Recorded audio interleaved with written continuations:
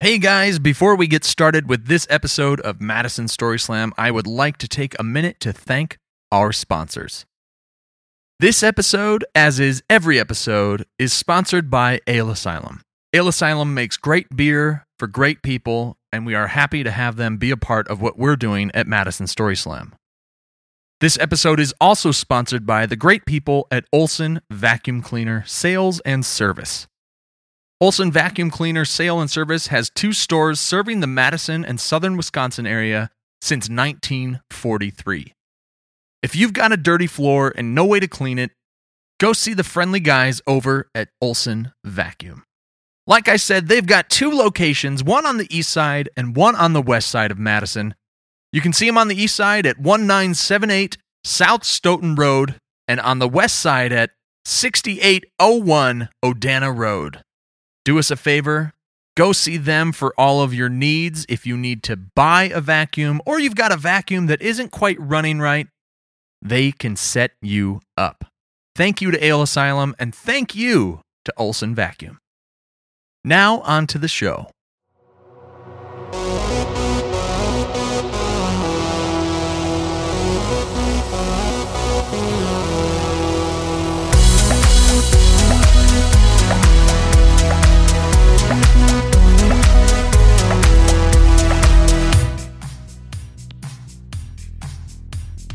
Hello, welcome to the Madison Story Slam podcast. I am your host, Adam Rosted, here, bringing you some wonderful stories from our February 17th, 2018 event, There Will Be Blood. Just a warning, fellas, I knew what I was getting into, and I say this several times throughout the episode. I knew what I was getting into when I chose this theme, but, guys, if you are somebody who's squeamish about, I don't know, Aunt Flo, I don't know, let's just say it, menstruation, I'm getting dirty, about reproduction and, you know, all that entails, this might not be the episode for you, but maybe I should just tell you to get over it, man up, and listen, because let me tell you, all of the stories in this episode are incredible. They're funny, they're amazing, and just like the storytellers, they're worth a listen. I don't know what that meant, but it sounded good as I said it. Hey, our next Story Slam is Saturday, March 17th. The theme then is going to be big, so we want you to come tell some great stories about the big things in your lives. Any way that you can make a story fit that theme, we want to hear those stories.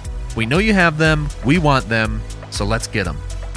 And then on May 12th, that's the other big date that you should remember. May 12th at Mr. Roberts on Atwood, we are doing our first new event since the inception of Madison Story Slam. This event is called Read It and Weep, and we want you to come read old journal entries, letters, short stories, anything you wrote before the age of 18, or something you've written that you have at least 10 years separation from. We don't really want to hear things that you wrote in your day planner last week as you were listening to your secretary or administrative assistant, I'm sorry.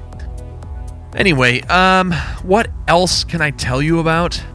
There's not a lot going on. Except, I mean, there's tons going on, let's be honest. We've got t-shirts coming, we've got the new CDs out. You can get those things at our Story Slam events. Speaking of the t-shirts, we're currently doing a GoFundMe as a pre-order for t-shirts. So if you want a t-shirt, go to our Facebook page. That is facebook.com/Madison Story Slam. We are going to be posting about that GoFundMe, and you can figure out how to get some t-shirts. Hey, first up on this episode is Erica Solis. We've got Ken Fager, Bradley Glassel, Brittany Tolander, Zachary Shea, and Gwyneth Delop. But first, like I said, here's Erica.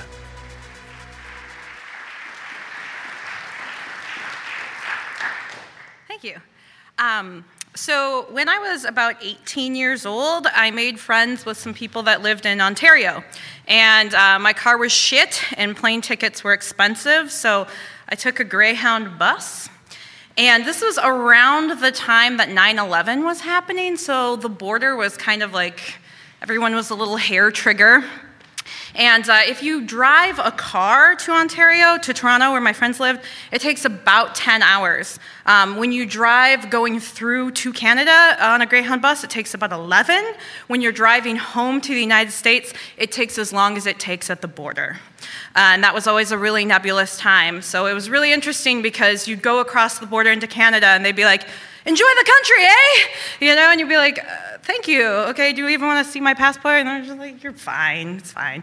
And so it was just always very cheery. And then, you come back and you go across to the United States Customs, and they'd be like, why did you want to leave this wonderful country? What were you doing in Canada? And you're like, it's not like I went to the Middle East. It's basically the United States.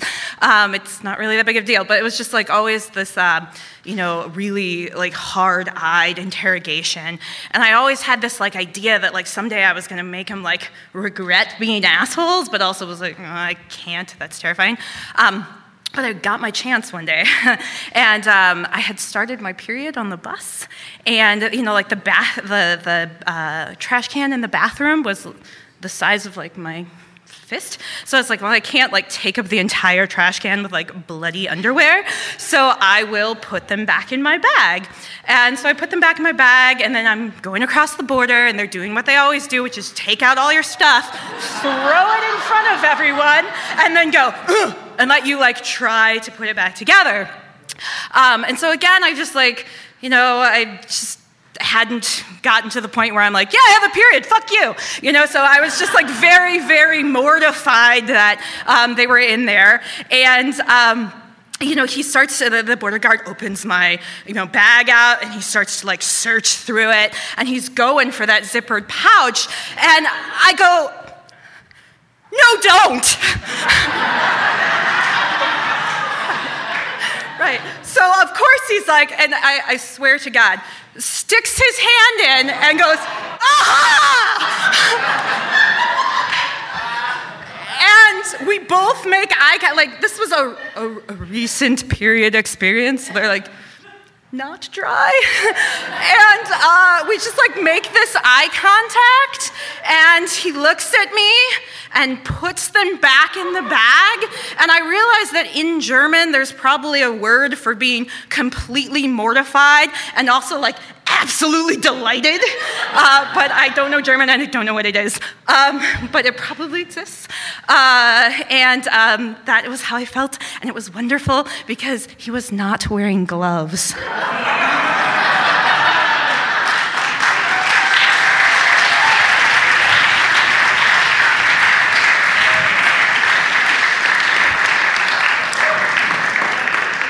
Thank you, Erica.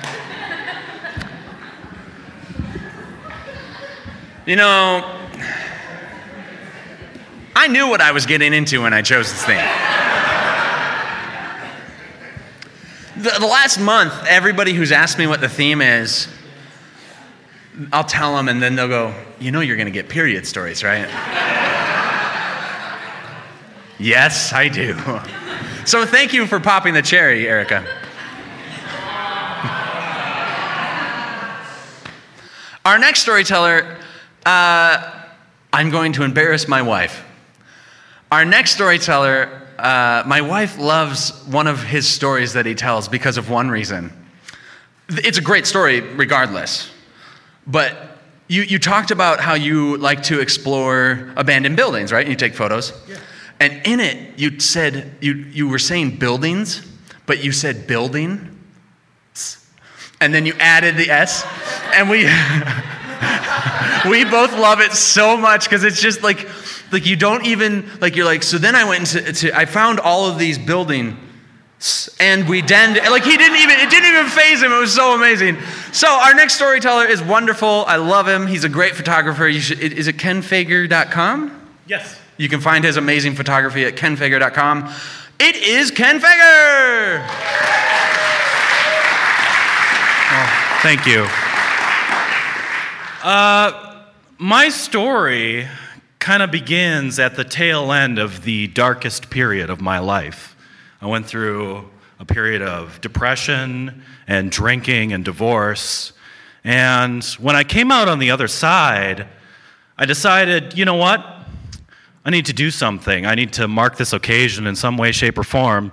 So without any reservations, I got into my car and I drove Route 66, and it was amazing. And along the way, I had a friend in Las Vegas that I called up and said, hey, I'm in town. I want to photograph some dangerous abandoned buildings and see some stuff. So she drove me north of Area 51. We went to an area called Tonopah, which they've got that creepy clown motel at. And right next door, for a little ambiance, there's like a graveyard next to it. But we had shot all day these abandoned mining communities that existed way before the EPA, and there were like cyanide pilings out on the sand, and we went into some of the mines and stuff. It was awesome. But I did wear protective gear. I wasn't feeling so hot afterwards, and my nose really itched on the drive back. And then the next day, I had these rashes.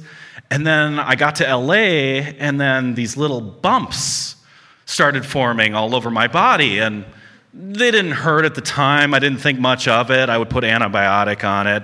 And eventually I got back to Wisconsin, and there was this bump on the inner side of my wrist that was just getting a little bigger. And it started itching, and all right, I'll just put some antibiotic on it, call it a day, whatever, go about my business. Just kept growing and growing.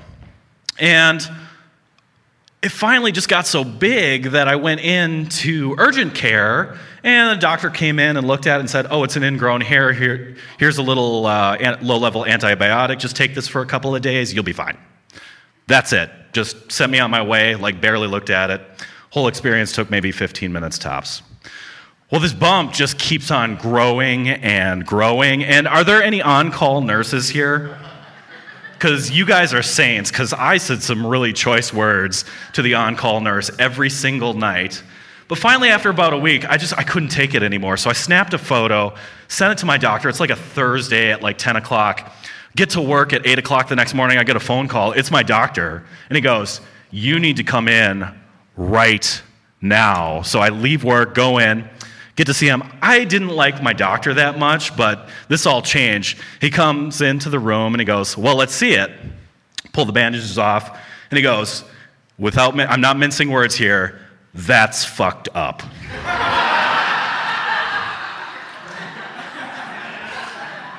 I now like my doctor.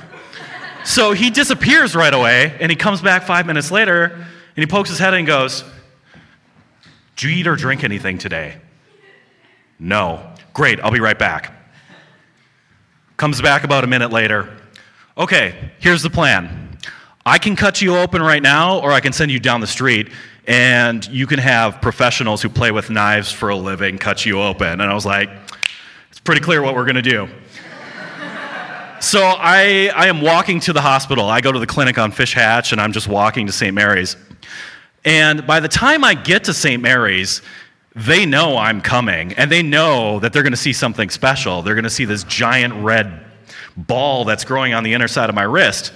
So they get me in right away. Like, I walk up to the desk and they're like, oh, you must be Ken. like I'm some big celebrity or something. It felt really nice, but so they put me in the little room, they hook up the IVs, and there are all these doctors coming to see me and nurses from other departments who have no business with what's going on here. And it's kind of nice. Some of the nurses are pretty attractive. I'm kind of enjoying the attention. And after a while, they get me ready for surgery, and, they put in the drugs, and I'm just kind of like, oh, man. Just kind of mellowed out. This is nice. And they put you on the table to have an operation, and I'd never had an operation before, and they put the mask on, and they tell you to count back from 100. And I didn't do that. I went, oh, this is some good shit. But anyway, I woke up after a little while, and they kept me in the hospital for a couple of days because after they took the swabs of the area, it takes like 48 hours to kind of confirm what was going on there.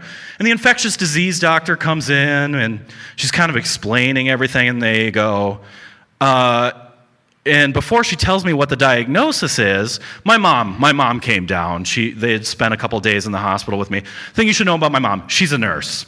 She's been a nurse for 38 years or something at the same hospital, so she knows a little bit. And of course, that mama bear instinct is kicking in every step of the way. She's questioning every doctor that comes in. My son is not getting the proper treatment he needs. This shouldn't be happening. She knows what's best, right? But she's looking out for me. Love is sometimes oppressive. Whatever. The infectious disease doctor comes in, and they have me pumped up on so many painkillers and opioids, and I'm not saying anything. I'm just kind of laying in the bed. And the infectious disease doctor says, "Oh, it's MRSA." And my mom launches into a bunch of questions right away, and the doctor finally stops her and goes, "Oh, you've read a little bit." And I just lost I lost it. I started laughing so hard, the doctor looked so confused.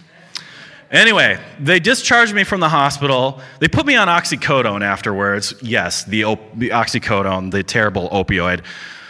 It made me so spacey. I lost track of all time. I watched the same documentary on Netflix 3 times in a row. Didn't even realize it. And that's hard to do with Netflix. Didn't like it. But fortunately, I had some alternative medicine, some alternative herbs from Colorado to help me along the way. That was much better. About a week later, they took the bandages off. The skin had all necrotized. So I had to go get a transplant, a skin transplant, like a graft. So they took the skin from my side, and they patched it on there. They sent me on my way with more opioids, and I was so fuzzy at the time. I just don't remember a lot from that period of my life, but the doctors had kind of realized, another thing you should know about me is that I'm diabetic. So the stakes are a little higher. So they're seeing me every day. I'm going in to see this doctor. I'm going across town to see that doctor. I'm being what I think is well taken care of. And during this period, none of the doctors tell me that when they took the skin from the donor site and put in 16 staples, you can see that nice scar right there, they didn't tell me how long those staples were supposed to stay in. So I went about my business. I start resuming going back to work. I start working out at the gym. The site's looking really good. It's looking really pink. But then after a while, it gets infected again. And I'm in a lot of pain, and it turns red, and there's all this pus coming out my side, and I can barely move. And I take a picture and I send it into the doctors, and I go see them, and the doctor comes and sees me, and it's May 24th at this point. My surgery was April 21st, the skin graft surgery. And I'll never forget it. The nurse practitioner there goes, "Oh, when'd you get your staples removed?"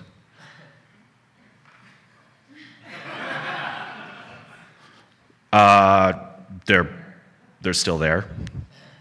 Well, those are supposed to come out after 10 to 14 days. When was your surgery? Oh, the 21st. 3 days ago? No, like a month ago.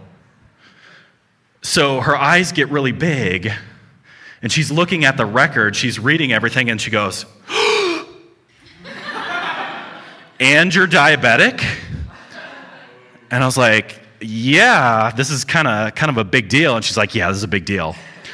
So her and a nurse's assistant take the staples out one by one, and I'm swearing like a sailor, pounding on the table, and I'm reminding them, I am not angry at you. I am angry at what is going on here. And after they pull out the staples, I go, "Oh, by the way, I have another one of those pimples. It's on my hand." And they're like, "Are you serious?" I'm like, "Yeah, I kind of want to be done with this." So this thing flares up, and I need a surgery again a week later. And fortunately, that one healed up after time. It took about 4 months to get through all of this, but,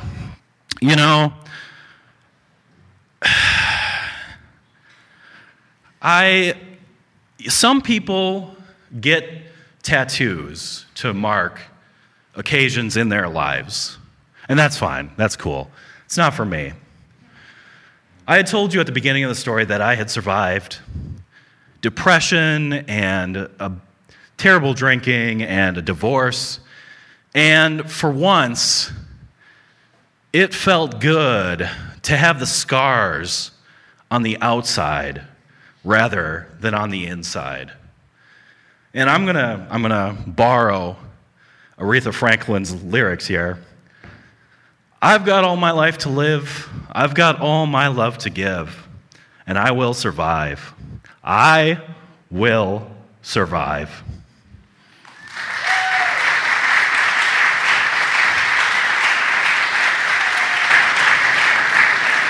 Thank you, Ken. Speaking of MRSA, what a casual thing to say. Speaking of MRSA, on our first Best of CD, These Are Their Stories, Volume 1, an old Story Slam friend named Don Means told a story about his ex-wife and when she was his girlfriend. And they were traveling through California to see her family, and then her like step-grandmother-in-law or something. I don't know. She died somehow. Somebody died, right? And she had a bunch of cats that she would let like poop all over her house. And she stepped on some broken glass and got MRSA and died. And the title of that story is Mercery Loves Company. Please put your hands together for one of my favorite people that comes to Story Slam. And honestly, one of the reasons that I still do Story Slam. It's Bradley Glassell. No build up there, no pressure at all, none. So I grew up in Milwaukee, and I went to a small Catholic high school called Notre Dame High School, which I think closed down about 2 years after I left, and that's what I like to call a coincidence. But I had good friends at high school, and actually those friends are still my good friends. And there's like 6 couples, and we get together every once in a while over the years, and we do things. And we started going on little trips together. We'd go away for a weekend or something like that and have some fun. And then we decided to go on a bigger trip. You know, let's do something bigger. Let's do something more than just a weekend or something like that. So you got to figure right off the bat, getting 6 couples together to agree on anything is not an easy thing. So you're saying, okay, well, let's do something fun. Let's do something big.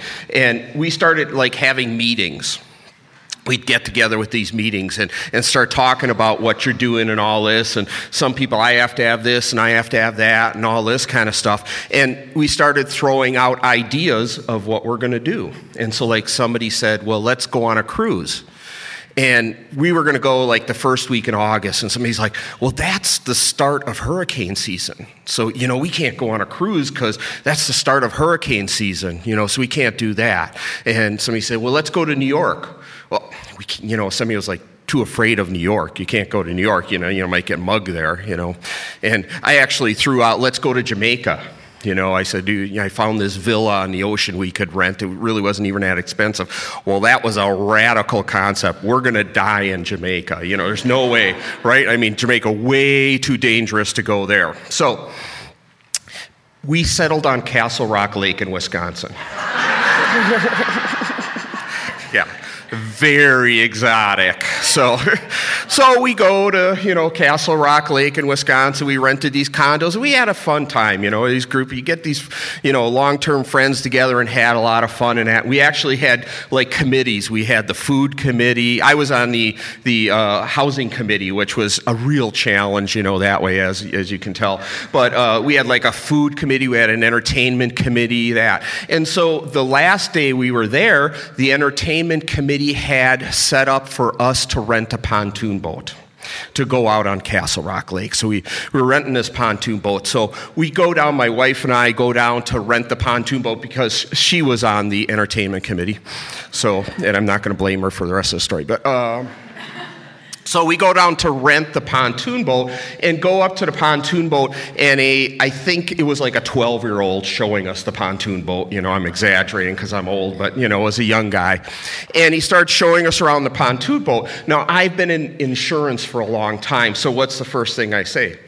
What's the insurance on the boat? He's like, well, there isn't any insurance. I said, well, I want to take out. We don't offer insurance. I'm like, okay, great. He said, well, what if we hit a rock and break the propeller or something like that? He goes, that's your fault. And I said, well, let's look at the propeller. He lifts it up. It's like mangled to hell. Oh, okay, we won't worry about the propeller. And he starts showing us, the speedometer doesn't work. Well, this doesn't work and this doesn't work and all that. And we're like, okay, great. Well, so we get everybody together and we start heading out onto the lake. Now, we knew that there were going to be storms in the afternoon. So that's always a good plan when you know there's going to be storms coming in, to go out on a big lake. But the entertainment committee had it set up, so we can't go against the entertainment committee, right? Who would do that? So we go out on the lake, we spend a couple hours, we brought food, we bought drink, your typical thing, going out on the lake, having some fun and all. And we decide, it's probably time to start heading in. And we're sitting out in the middle of the lake. We were basically anchored out in the lake. And we go to start up the motor, and I don't know, anybody who've ever been boaters, and you get that warning signal on the motor. Well, we've got some experienced people along. They start taking the cover off the motor. Now, we actually determined it was the impeller on it, so basically you cannot drive the boat. The boat is undrivable. It's like, oh, Christ, okay. So we call the resort, and we said, hey, we're stuck out here on the middle of the lake. They said, okay, we'll send somebody out to get you guys. So we're sitting out there for a while. And a matter of fact, afterwards, we looked at some pictures. There's one of my wife and I sitting there. Somebody took a picture smiling, and in the background is like a black strip along the horizon. And we start looking at it, and we're like, worried. Well, here comes a boat. Now, what do? They send out another pontoon boat to tow us back. Anybody boaters, again, they don't have a lot of power. You really shouldn't send out a pontoon boat. It should be something like that. So these two guys come with a pontoon boat, and they have a rope, and they throw us a rope, and we tie it onto our pontoon boat, and we start chugging along slowly. Well, all of a sudden it starts to rain. It starts to rain, and the wind starts to whip up. And the wind whips up more and more and more. And we are basically in a hurricane. And we're out on a lake in Wisconsin, and the swells start coming up. And it's getting worse and worse and worse. And I'm watching the boat in front of us going over waves and coming back down. And I'm like, that motor's going to go underwater, and if we lose power, we're screwed. And it gets worse and worse, and all of a sudden the waves are getting to the point, we're on a pontoon boat, and we've got like 8 inches of water on the boat. Everybody starts going, grab life preservers. We got those beautiful orange life preservers on. We start putting life preservers on, and we've got people, okay, when the boat goes down, you grab a partner and you stay with the boat.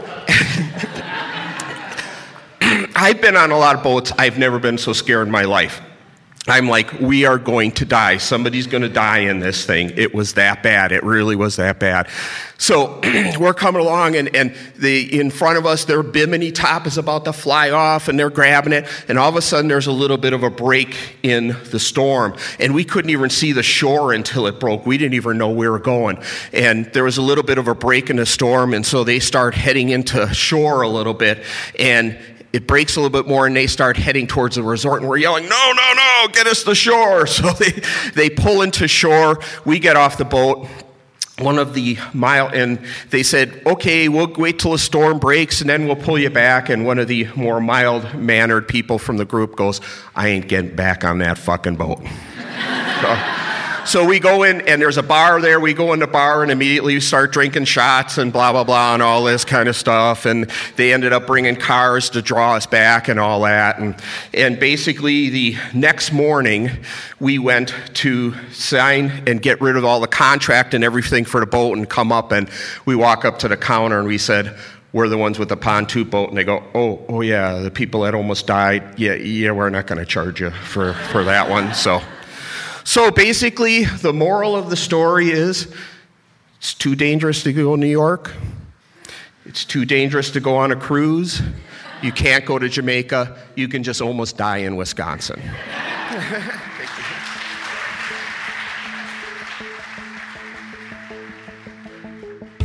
Hey guys, hope you are enjoying all of these wonderful stories that we had at Story Slam There Will Be Blood. We had a great time that night, and if you have never been to a Story Slam before, you've got an opportunity coming up on March 17th for Story Slam Big. It's going to be fun. We're going to have great stories, great people, great beer from Ale Asylum. It's just going to be a good time. You should come on out. Coming to the Story Slam events is the best way to support what we're doing in Madison, but maybe you're looking for another way to support what we do. If you head over to madisonstoryslam.podbean.com, that's PODBEAN.com, in the upper right-hand corner, there's a button that says Become a Patron. If you click that button, it'll take you to a page and it'll explain how you can financially support the things that you enjoy, us being one of those things. You can support us with a monthly pledge, and that money goes to pay off our podcast hosting fees, the website fees, raffle prizes, doing merch, all the kinds of things that we do that we pay out of pocket for sometimes if we don't cover it with Story Slam. We love putting out a free show, and we commit to always having our live events be free, and we just thought maybe you'd like to show a little more appreciation. But no pressure. Here's more stories.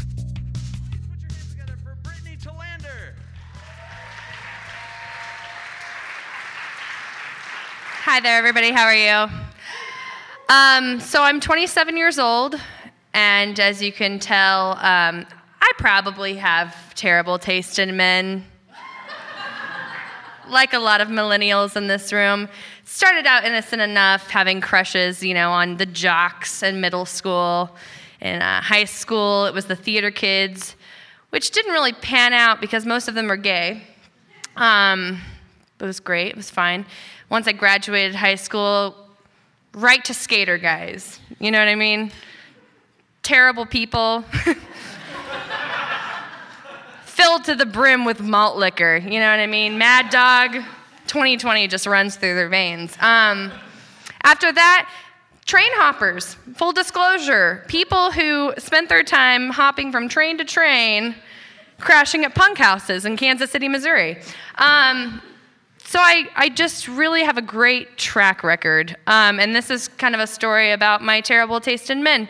I was at brunch a little while back, shortly after Beyonce's Lemonade album dropped. Absolutely. Can we get a better applause for Beyonce? Absolutely. Yeah.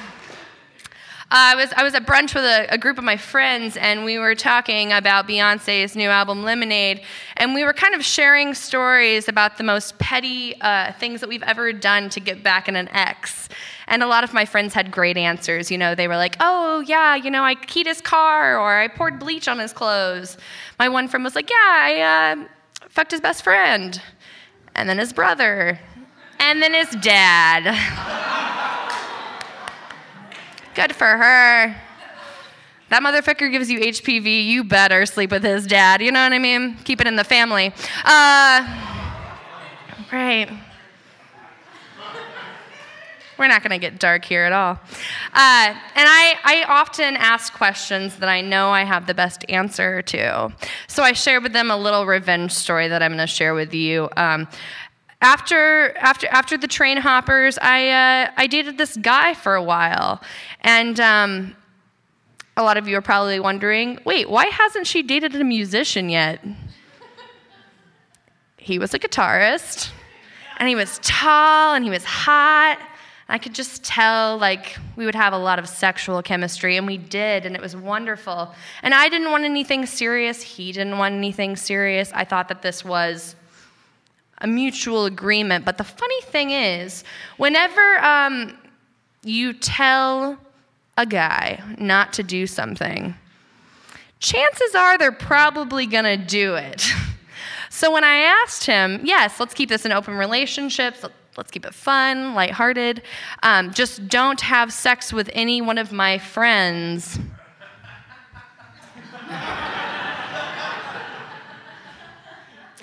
I walk into work one day, and my friend so lovingly describes what she calls as a shame over. Anybody heard of this? She should trademark it because it's brilliant. She described a shame over, and does anybody want to guess who it was with? The guy I was dating casually. And I don't want to use his name or anything. I don't want to say Zach. So let's just create a pet name, shall we? Let's call him Hot Garbage Juice, right? So Hot Garbage Juice, before I can even message him to tell him what the fuck, with a bunch of really angry emojis, like the gun and the poop emoji, the angry red face, he already texts me and he says, Brittany, I did something terrible. We need to talk. I respond with, please lose my number, forget that I exist. But he's persistent. You know what I mean? There's nothing holding this guy back. He's not picking up on any of the clues. Finally, he texts me after weeks and weeks, and he says, I got a new mattress. Want to break it in? Ladies, what we all want to hear, right? And I respond, be there in 15. Because I have a lot of integrity.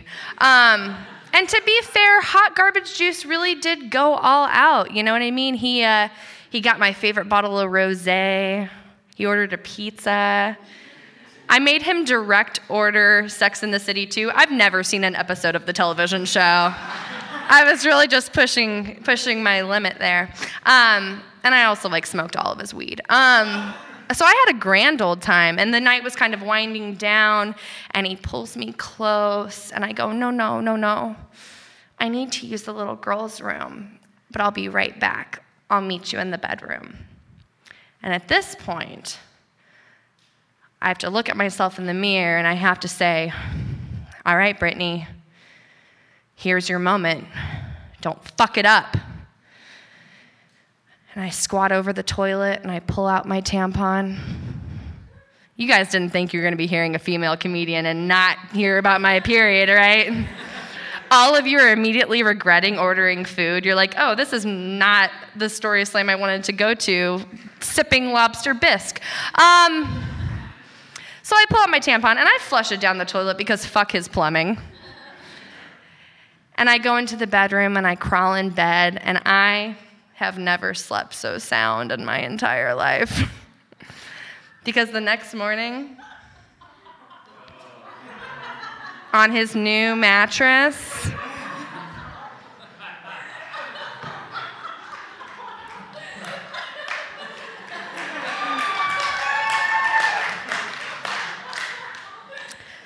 it was like a CSI crime scene.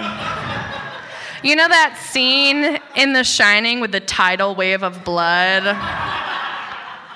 The crazy 88 sequence in Kill Bill? There was just a limb in the bed, and I had no idea how it got there. And I was obviously so embarrassed, It was so embarrassing for me. And I told him to use hot water, even though that sets a stain, and hydrogen peroxide will totally work. Because there are a couple things that me and Beyonce have in common besides hundreds of adoring fans and a fat ass. It's a heavy flow and a wide set vagina. Those are the two things. So ladies, when life gives you hot garbage juice, make lemonade. My name's Brittany Tylander. Thank you for your time.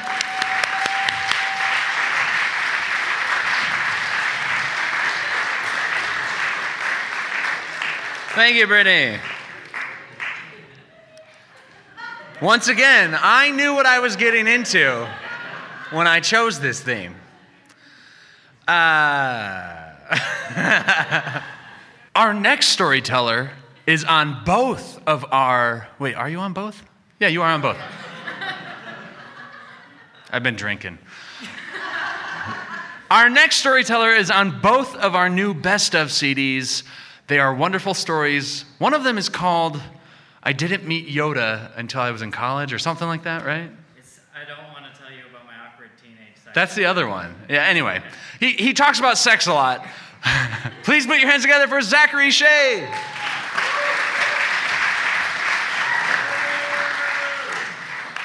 I got real red in the face during that last story because I am not the Zach from her story.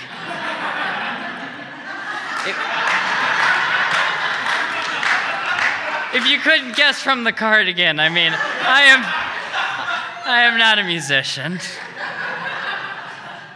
I don't know how I'm going to follow that. Quick change in topic. I'm going to say something that's going to give a lot of people a lot of feelings, but I just want you to accept it, not with the positive or negative connotations that it might come with in your life and your beliefs and your political views, but just let it wash over as a neutral statement, which is that capitalism is a very powerful thing. And I will get into that later. And perhaps the only thing more powerful is terrifying fathers, but I will also get into that after. But, like I said, when I pointed out my lovely cardigan, I'm kind of a nerd, if you hadn't guessed. And I was a Boy Scout, which usually go hand in hand, but a lot of people are surprised when I say that, because they're like, you're not the right type of nerd to be.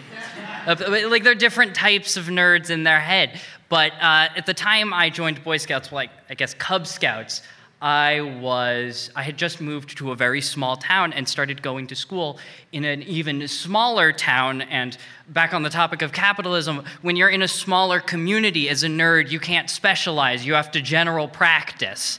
So I was rather surprised to go to my new school and find out that the kids who brought their Game Boys and played Pokemon under the swings, or under the slides, were also the kids who wanted their first airsoft gun for their 13th birthday. I wasn't that kind of nerd, but they were all doing Boy Scouts, and they were the people I hanged out with. So I decided to join Boy Scouts. And my mother decided that she wanted to be involved in my life, and she would be our den mother for our Cub Scout troop, which of course meant there was never any fun to be had for me, but for everyone else, sure. Unless we had, my mother was a lovely mother, I don't mean it like that. Unless we had a guest at our meeting. And the guest I remember more than any was Mr. Hopkins, because he came to teach us how to whittle. He came to our meeting, and when we all got there, lined up along the table for the 10 of us were these 10 new red Swiss pocket knives. And I'm not embarrassed to admit that I was more excited for knives than a person should be without getting profiled as a potential serial killer. I was like, yeah, this is awesome. And he had these pre-made bears that he had cut. They were mostly done, but they weren't rounded, and that's what we were whittling. We were rounding. People are already prepared for me to stab myself. Calm down. There is more story. And we get these bears, and we start whittling, and I decide that mine is going to be a Father's Day gift for my father. So I'm whittling super fast, and Mr. Hopkins is like, dude, you got to slow down. That is dangerous. And I'm like, but I want to get it done. I need to get it done. And he's like, no, you don't understand. You guys get to keep these knives. And I knew, my mother knew that this was coming, but she sort of had this look on her face like she didn't realize how excited that was going to make me, which was a little nerve-wracking for her. So I get excited. I immediately slow down because, of course, I don't want to stab myself like any human being. And I take it home, and I know that I'm going to finish this tonight. I'm going to whittle this bear. It's going to be the best bear my dad has ever seen.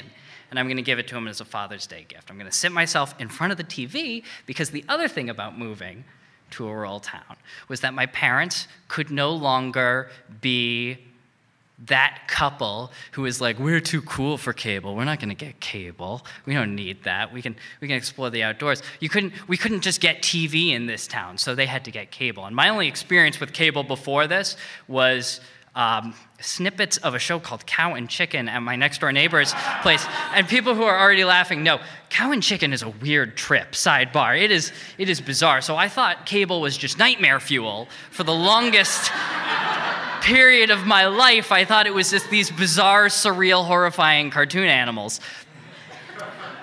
But we get cable, and I am like, this is amazing. There's so much stuff just for me.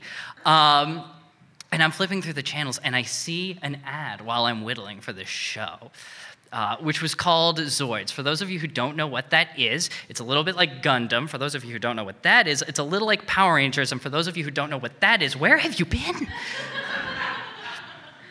It's fighting robots, basically, but instead of like sweaty Japanese men in these very restricting costumes knocking each other down a model, it's weird CGI animals.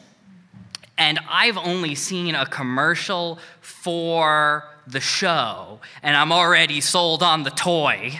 Like, I'm like, this is the coolest thing ever. My little 10-year-old never seen cable brain just melted, and I'm not really paying attention, and the knife goes in my hand. Thank you. So I'm like, what do I do? And then part of my brain was like, you pull the knife out. And I'm like, yes. And then I'm bleeding everywhere. And I'm like, what do I do? So I go, Mom. And she runs down the stairs because I sound worried. And she's like, what? And my mother is a nurse. And her response is less, oh my God. And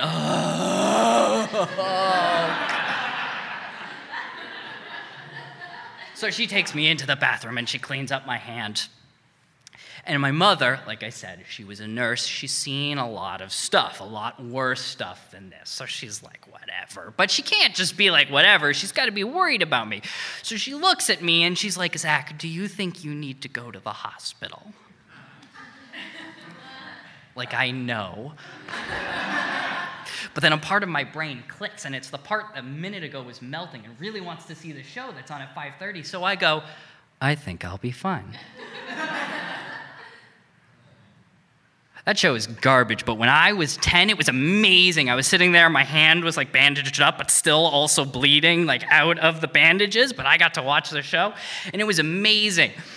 And I was like, yes, but my mother is, of course, super worried. So when my dad gets home, he takes me up to my room, and he sits down and he goes, you think you need to go to the hospital? And at this point, I have to own the story. I can't change my mind, or they're going to start asking questions. So I go, I don't think so. And he peels back the bandage, and he looks at the cut. And he kind of peels back the cut, and you could see the muscle inside, and it was going like, that's not the sound muscles make. It was pulsing, that's the point. And he looks at it, and he looks at me, and he looks at it, and he looks at me, and I don't even know if he remembers doing this, but he says, yeah, you might die. So I went to the hospital. And they stitched me up, and that's the end.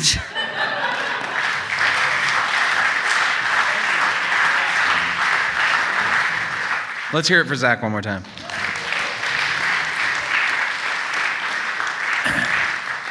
When I was about 7, 8, 9, somewhere around there, it was Halloween time. It was October. That's Halloween time, by the way. If you didn't know. I'm the youngest of 3 children to my parents. My dad's right here. Give it up for him. His sperm works. At least 3 times it did. And my brother was kind of a dick to me when I was a little kid. We're cool now, don't worry. And my sister and I have always been tight.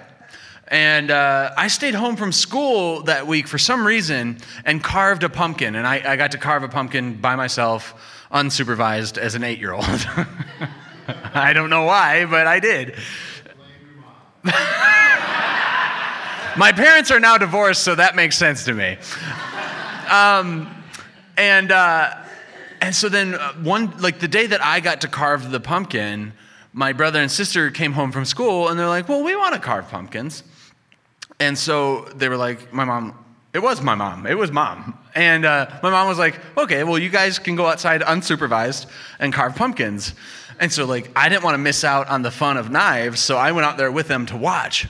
And my brother, who's the oldest, is, doing this intricate thing, and I was watching him because it was interesting. Like, even though he was a dick to me, he knew how to do stuff, right? And so then I'm talking to him, and I remember, like, I wanted to tell my sister to do a specific thing to her pumpkin that I thought would be cool. I don't remember what it was. But I'm talking to my brother over here, and my sister's on this side. For the podcast listeners, I pointed to opposite directions. So I'm talking to my sister, or to my brother, and I turn and go, Abby, you should, because my sister was trying to cut the top off the pumpkin like this. For the podcast listeners, I am doing the stereotypical knife jabbing motion that you would see in a horror movie. And her arm is next to the pumpkin, right? Oh, some of you are gasping already. And so she's just hacking away at the top of this pumpkin, slips right into her arm and she didn't notice. And I watched, she didn't even notice. And I saw it happen. And like, I said that I screamed right away. I did not scream right away because like, it was like, my brain was like, nope, turn off. And she's just still hacking away at this pumpkin. But every time her heart beats, she hit a vein. So every time her heart beat, it was just, blood is squirting out all over the picnic table and all over her pumpkin. And she looks at me as I scream and she's like, what? And I can't speak. And I just point and when I was even younger, when I was like 4, we had a cat named Max, and he wasn't an outside cat, but sometimes we would put him outside on a leash, and this robin swooped by him to like intimidate him, and he was just like, nope, fuck you, and grabbed it, and then like started eating it. And I remember I couldn't speak at all. The only thing I could speak was, no Birdie, no Maxie, no Birdie, no Maxie. And that's what it was like when I saw my sister stab herself. I was like, blood! And she looked down and then she screamed. Incidentally, her pumpkin was fucking amazing that year because it was covered in blood. It was so cool. So there will be blood, people. Thank you. Our next storyteller is amazing. Please put your hands together for Gwyneth Delop.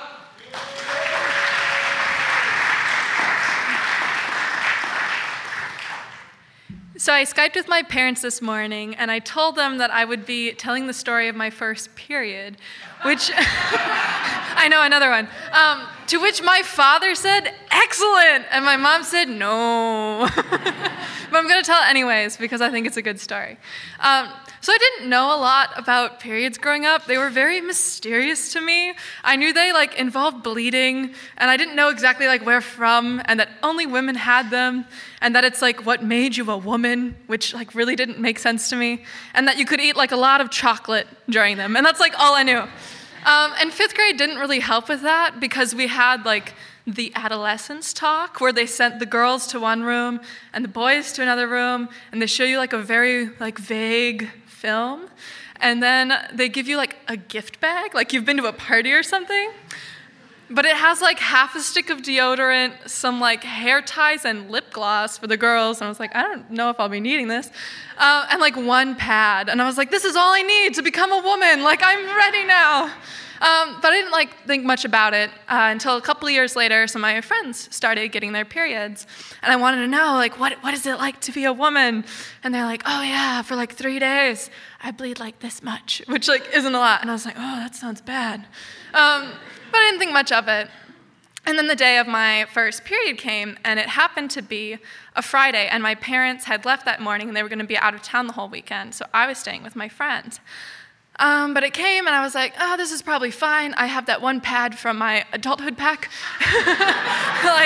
I'm ready, to face the day. But very quickly, it became apparent to me that I was bleeding a lot more than my friends had said they had. So I was needing a lot more pads. So I was collecting all these from everyone's lockers. But I was still ready. But I had to use the bathroom every 30 minutes because I was bleeding so much. And in middle school, they don't really like it when you use the bathroom. They think you're doing something like very suspicious in there. So like if you ask to go more than once, they're like, no, you can't go. And luckily in the morning, I had all female teachers, and I think they like caught on and they like let me go. But in the afternoon, I had social studies with Mr. Marisola. And so I went, like I took my first one in the first half of the class, and we always watched like a film on Fridays in the second half. So I'm like, okay, I'll wait until the film when like the lights are down, and it will be fine. And I'm already like bleeding like through my pants, like not a little bit, like a lot, like to my knees. But I'm like, I'll just like wait until the lights are off. That will be better. So like the film starts, and I like wrap my sweatshirt like around, like, and I like shuffle back there. And I'm like, Mr. Marisola, I need to use the bathroom again. And he's like, no, Gwen, you already went. Like, go sit down. I was like, no, I really need to use the bathroom again. He's like, why? And I'm like, I've become a woman.